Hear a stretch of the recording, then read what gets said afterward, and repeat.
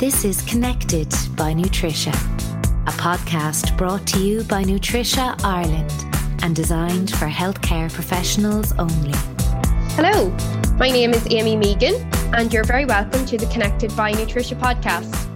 In this episode, we're focusing on nutrition and sports performance, and we're joined by two guests today. Thank you for joining us on the podcast, Noreen and Brendan. It's great to have both of you here today. Maybe as a start, would you both like to introduce yourselves to the listeners? Hi, Amy, and thank you very much for inviting us to speak today. My name is Noreen Roach, and I work as a performance nutritionist, probably for, well, we'll just say over 20 years. And my main role has been working with Kilkenny GAA over that time period. And then I've also worked with varying other sports, individual athletes. I've done some media work. But I guess my main experience here would be with Kilkenny GAA. Lovely. Thanks, Noreen. Brendan? My name is Brendan Cotlan. I currently working for Nutricia. I'm a hospital key account manager, but I also work privately as a performance nutritionist or a sports dietitian. Started working probably doing that about 5 years ago when I was living in Scotland.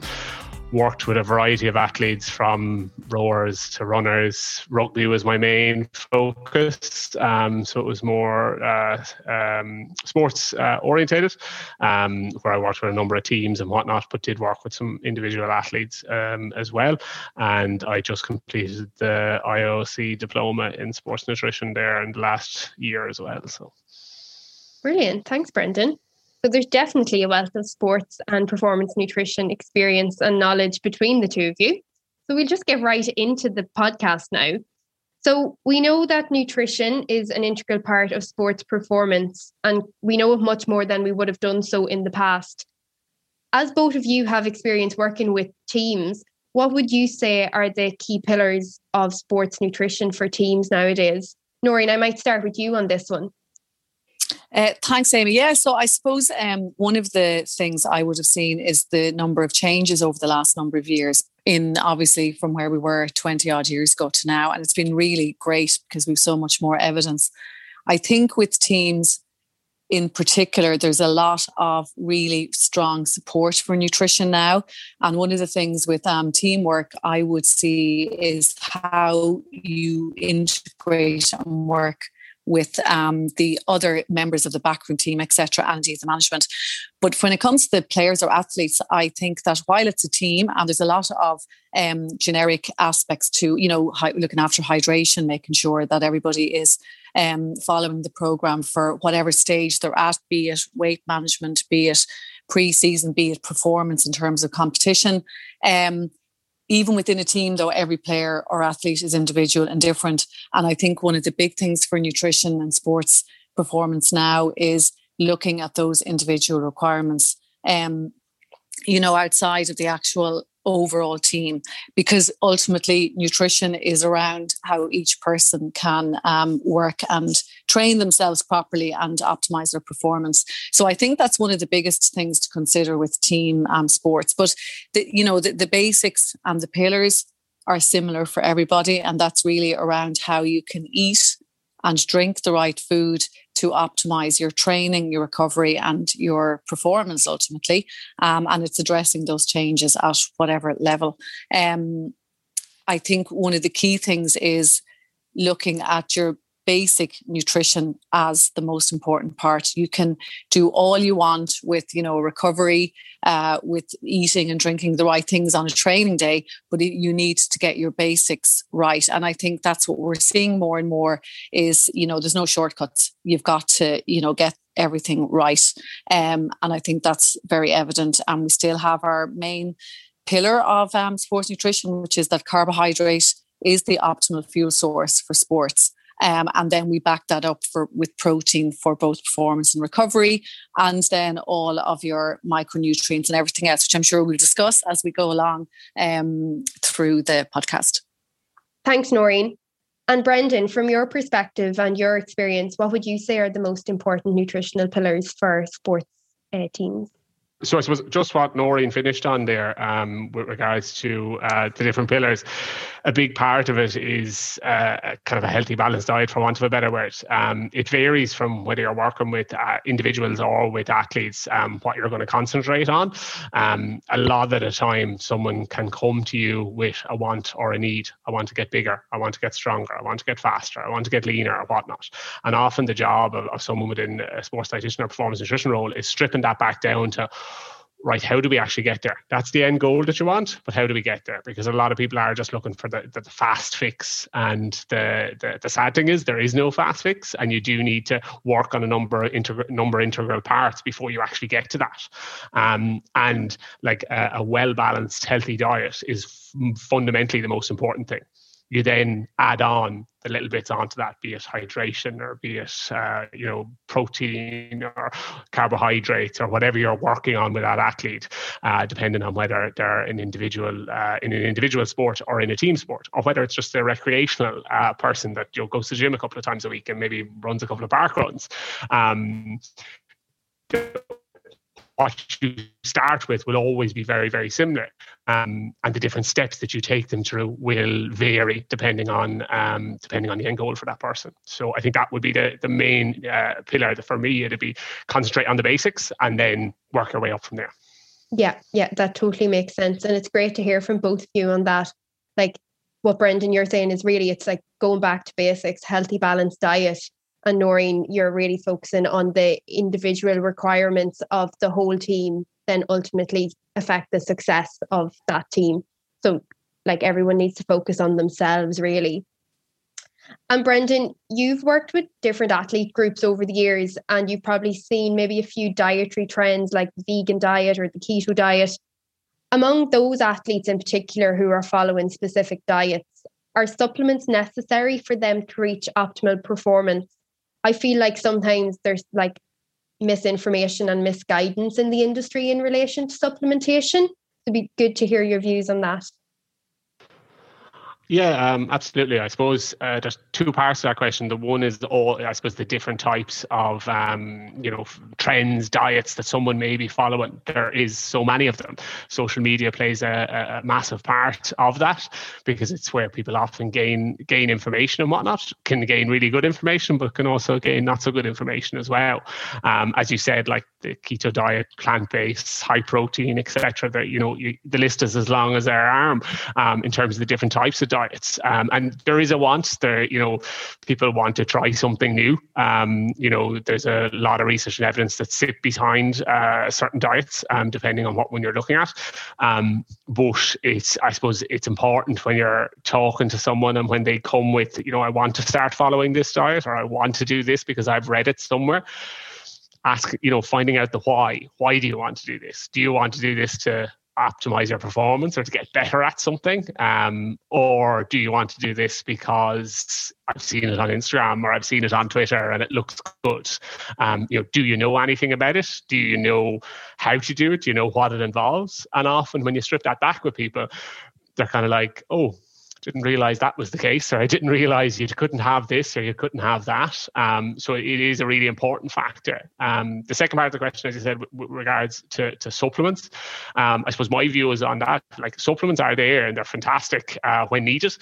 But as the name goes, a supplement supplements your diet. And from what Noreen and I mentioned at the start, like, you have to have a good foundation of a diet in terms of your fruit and veg, your meat, your dairy, etc., your carbohydrate sources. And if you are lacking in something, like, for example, maybe a plant-based diet, they might have difficulty in getting in the required amount of protein for whatever sport that they're looking at, just because they're following a plant-based diet. Then there may be a need for a protein supplement of some kind to help meet the requirements that they need.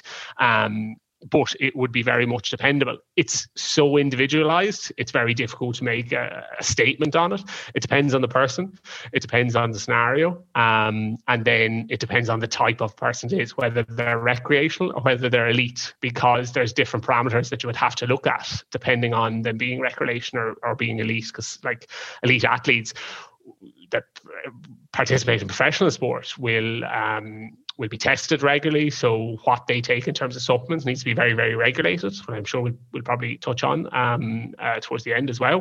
But if it's someone just from the general population, they may not have to, follow as stringent as maybe an elite athlete might have to as well.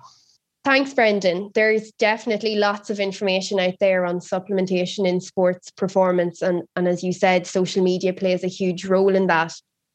And I think it's so important for sports nutritionists and dietitians to be able to speak to their clients and give them that correct information, because we know with social media, it's not always correct.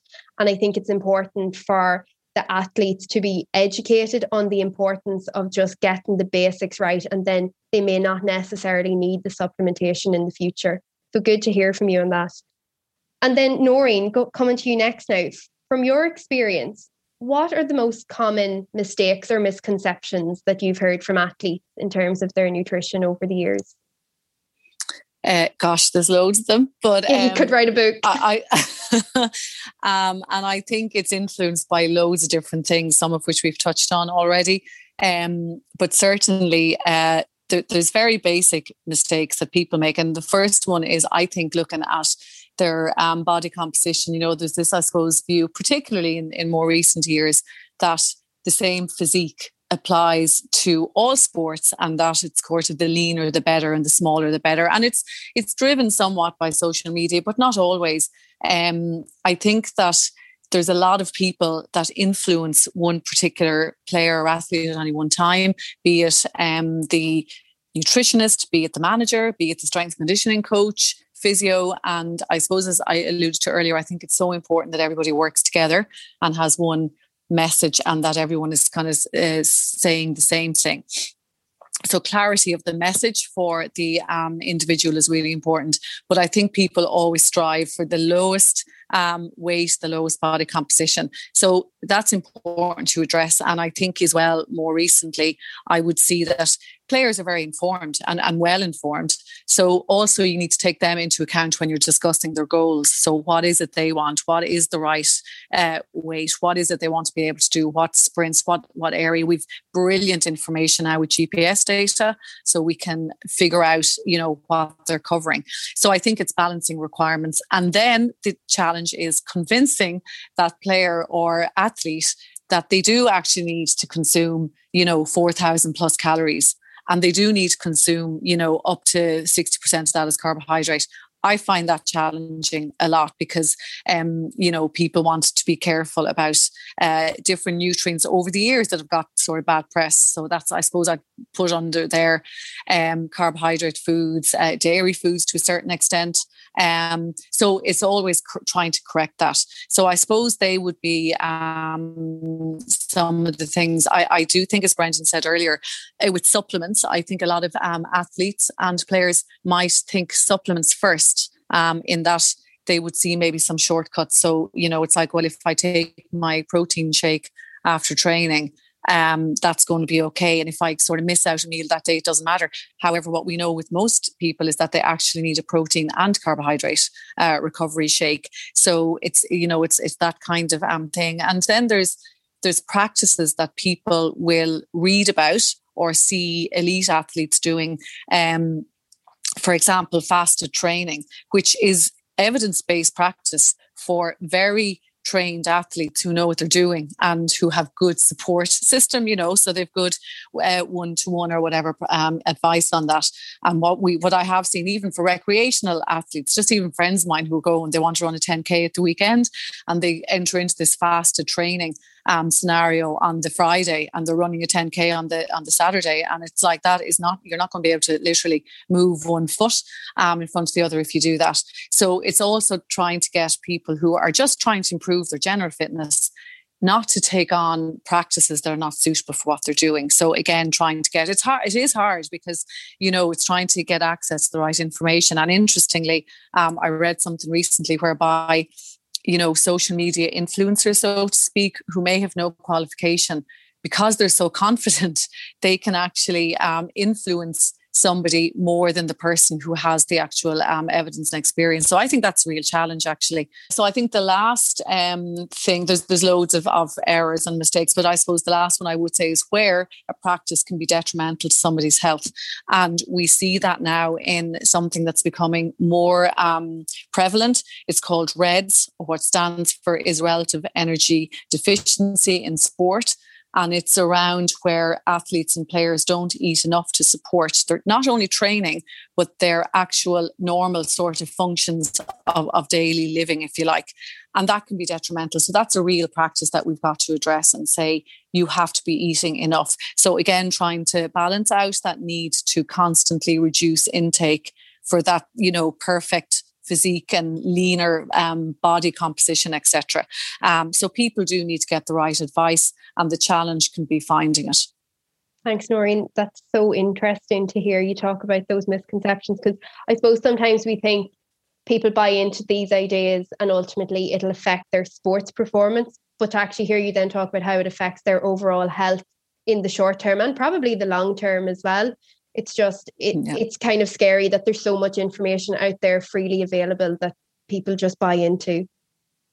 Yeah, absolutely. And I mean, it's great in that we can embrace, and there's so much information there, but that is the challenge, is finding the right information, and also for people who are maybe following a particular type of sports person on Instagram or whatever social media, but that what they're doing may not be at all relevant for your, whether it's an elite athlete following them or a recreational player or whatever. So it's just to try and differentiate all of the, I suppose, layers that are out there, and it's not easy. So it's important that people know where to go for information.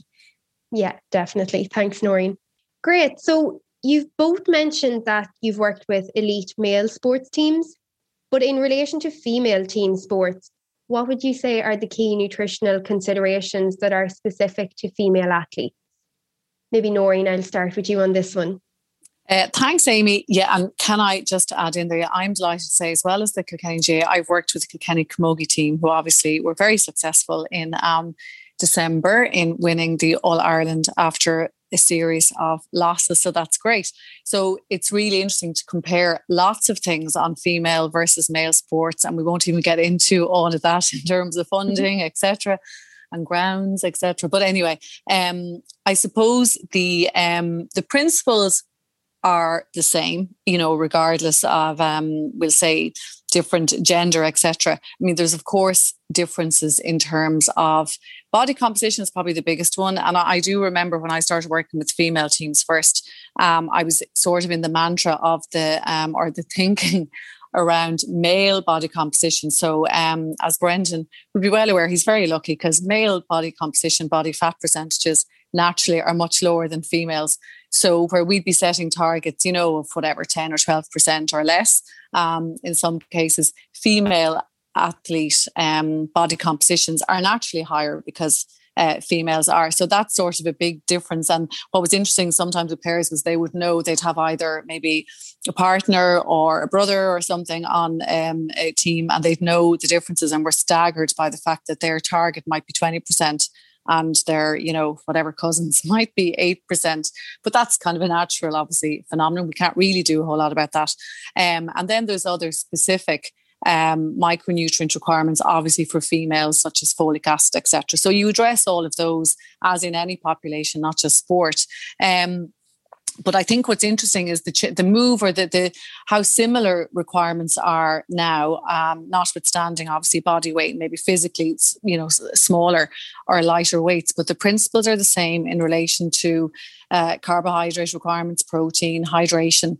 I think one of the key changes is that, when I was studying initially, and certainly over the years, we were very familiar with the phenomenon called the female triad symptoms, where you knew that female athletes were likely to experience abnormalities like, osteoporosis because of low mineral density. This would be from probably overtraining and not enough nutrition. We saw amenorrhea, so lack of menstruation, no periods, or delayed menstruation cycles. And general, I suppose, energy or deficits. And that now has been replaced, I suppose, by what we mentioned earlier, which is the REDS, the Relative Energy Deficiency Syndrome. And that's actually to reflect that the same syndrome happens in males as well. So it's not just a female thing.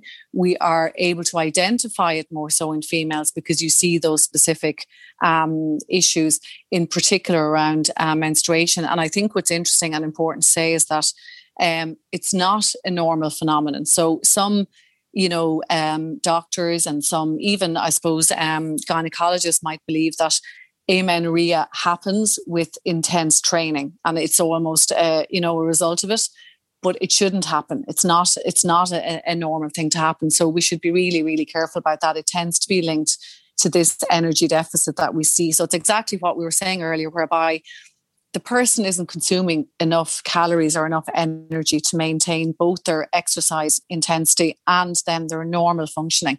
And their normal functioning is optimal health. So that will include everything from, endocrine system to adaptations to training, to being able to concentrate and maintain maybe, their job. So a lot of these players that I would deal with, they're not professional athletes, although they're training at an elite level. They're going to work, they're going to college. So it's really important that we get that balance right. So that's been really interesting for me over the last couple of years. And there's so much evidence now, research looking at this particular syndrome, but that its existence in males is interesting, although the numbers are possibly the same, maybe more in males. We tend to pick it up or document it more in females.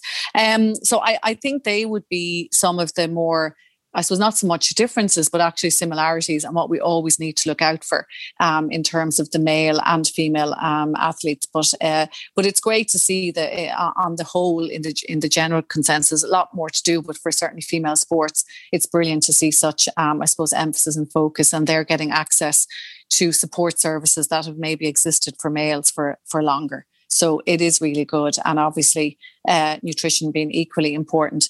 The other thing that Brendan and I would often talk about as well is one thing that's not even nutritional, but again, important for it's not necessarily for females, only for males. As part of the holistic approach and to allow your nutrition to work, sleep is really important. And I think more and more we're seeing that in like all populations. The recommendations change, but now it's certainly saying 8 to 9 hours of sleep is really important. And that allows the body to recover. It, obviously we produce growth hormone, we produce lots of things while we're sleeping. So all of that helps with the body getting adequate, I suppose, time to adapt and rest and make sure that we're maximizing nutrition because, we're not machines, we're not robots. You do need that adequate time.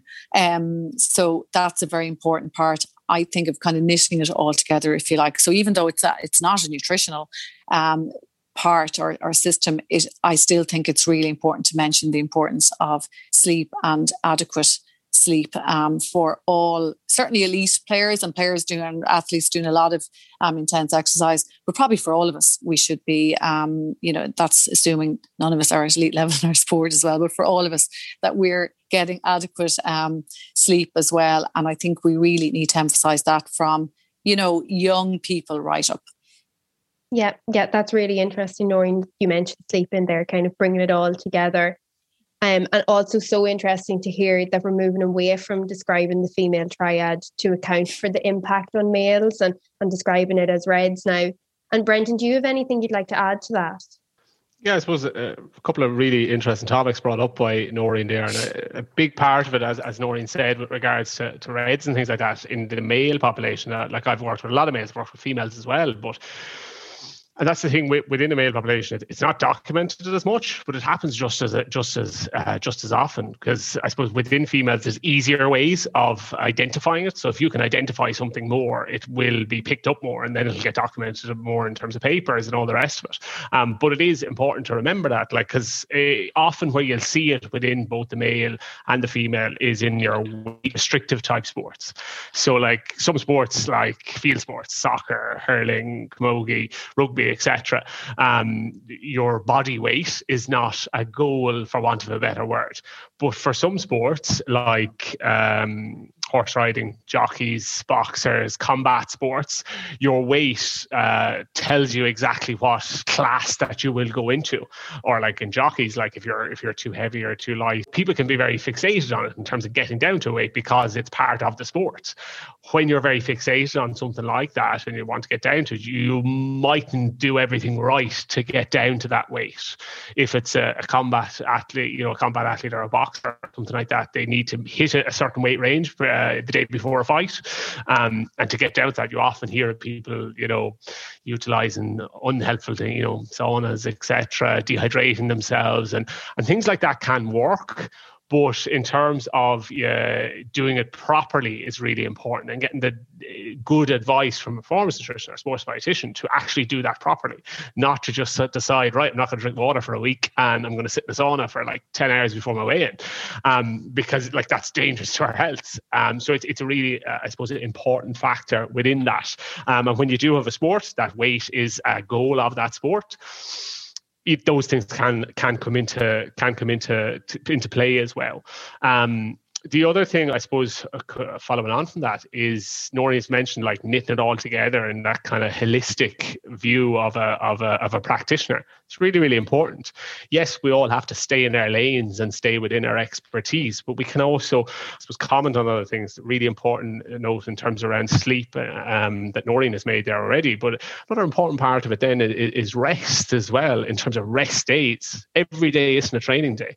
If you're a recreational athlete, or if you're an elite athletes will have structured training days because it's like their job. Their 9 to 5 is structured within training sessions. But your recreational athlete will, go for a run a couple of times a week, go to the gym a couple of times a week. Currently within a pandemic, it'll be the home gym that they're using. But it's really, really important thing to remember that your body needs to recover. If you keep burning the candle will eventually go out. So you do need to ensure that you're giving your body time to adapt to all the stimuluses that you're putting it towards. If you're training really, really hard, you're forcing your body to adapt to a new normal. You need to allow time for your body to adapt to that, and then to get better at whatever you are training, whether it's lifting a weight, whether it's jumping over an obstacle, whether it's running on a field. And if you don't, what can then come into play is ill health. And like ill health for members of the general population is a very bad thing. We've seen that over the last year or so, and it can come into sport then as well, because if you're tired, if you're not, for example, taking enough carbohydrate or something like that, and you're running on reserves, it's very problematic. Carbohydrate being a big one, because often people are afraid of carbohydrates. I would very much see as kind of like carbohydrate is king. Because you do need to make up a considerable amount of your nutritional intake from it. Because at the end of the day, your brain works off glucose. Glucose is the broken down form of carbohydrate. If you don't have enough glucose in your system, your concentration will lapse. Your thinking will lapse, your decision making, because in sport, decision making is a huge part of it. Whether you score a goal on a soccer field is a decision, and you need to make that decision very, very quickly. So it is really, really important. And I suppose to finalize the point that we've said already, that wrapping all that together is the job of the performance nutritionist, the sports dietitian, and working in conjunction with all the other healthcare professionals that work with that athlete or that person, be it strength and conditioning, be it physio, the coach, and then obviously the team as well. Thanks, Brendan. I think ultimately what we're saying here is that it's just so important for athletes to be reminded of the bigger picture and the importance of bringing together the nutrition advice, the training, sleep, hydration, and just wrapping it all together for them to get the best out of themselves. I suppose, yes, it's really important. And as I've said there, staying within your lanes is really important. There's a lot of sports nutrition advice out there that is fantastic and so heavily researched in terms of what it is. But someone that's a recreational athlete doesn't need to maybe follow all of that. We can often think just because we have a goal in terms of lose a wee bit of weight or get more healthy, that doesn't mean we need to follow, what a professional rugby player or a professional soccer player or a GAA player follows. So staying within our lanes that way is really, really important. Yeah, definitely. Thanks so much. So we've come to the end of our podcast, and it's just been so interesting, and I've learned loads myself. So I hope the listeners have learned loads themselves as well. But before we finish, we would like to do a little quick fire question just for some fun and to have the listeners get to know you both a little bit better. So my question to both of you is, what would be your desert island dish? Now, thinking today in Dublin, it's very windy, it's very rainy. So if you were on a desert island now, tropical sunshine, what would you really want? That's a really hard question, Amy, because there'd be lots of things. But today is definitely, is it okay to say spice bag day with the weather? But anyway, once a year. But anyway, desert island, gosh, that is, I don't know. I was trying to think about what you'd have on holidays. But anyway, it would definitely involve a glass of white wine, really cold. And do you know what I love? Actually, it's a really basic thing, but tortilla chips with fresh salsa and guacamole. And that would do, I'd munch my way through that for half an hour with my little glass of wine. That'd be lovely. Yeah, at the moment, all you can think of is sunshine is fine anyways. Yeah, and definitely. a holiday anywhere. So that would be kind of blissful for me. Lovely, plain and simple, but I would definitely... Plain and simple, that's me. Yeah, I'd certainly be on board with that one. And what about yourself, Brendan? I suppose among all the weird and wonderful things I do, I'm also, I do a bit of farming. So it'd probably be a T-bone steak, a few root vegetables, and as Noreen started there as well, a couple of alcoholic drinks, maybe a 6-pack of Corona, I'd go down a treat with it. Oh, lovely, lovely. I'd happily come to either of your desert islands there now today. Noreen and Brendan, it's been an absolute pleasure having you both on the podcast today. Thanks for coming along, and I hope to see you all again soon. Take care. Great. Thanks, Amy. Bye. Thanks a million, Amy. This is Connected by Nutricia, a podcast brought to you by Nutricia Ireland and designed for healthcare professionals only.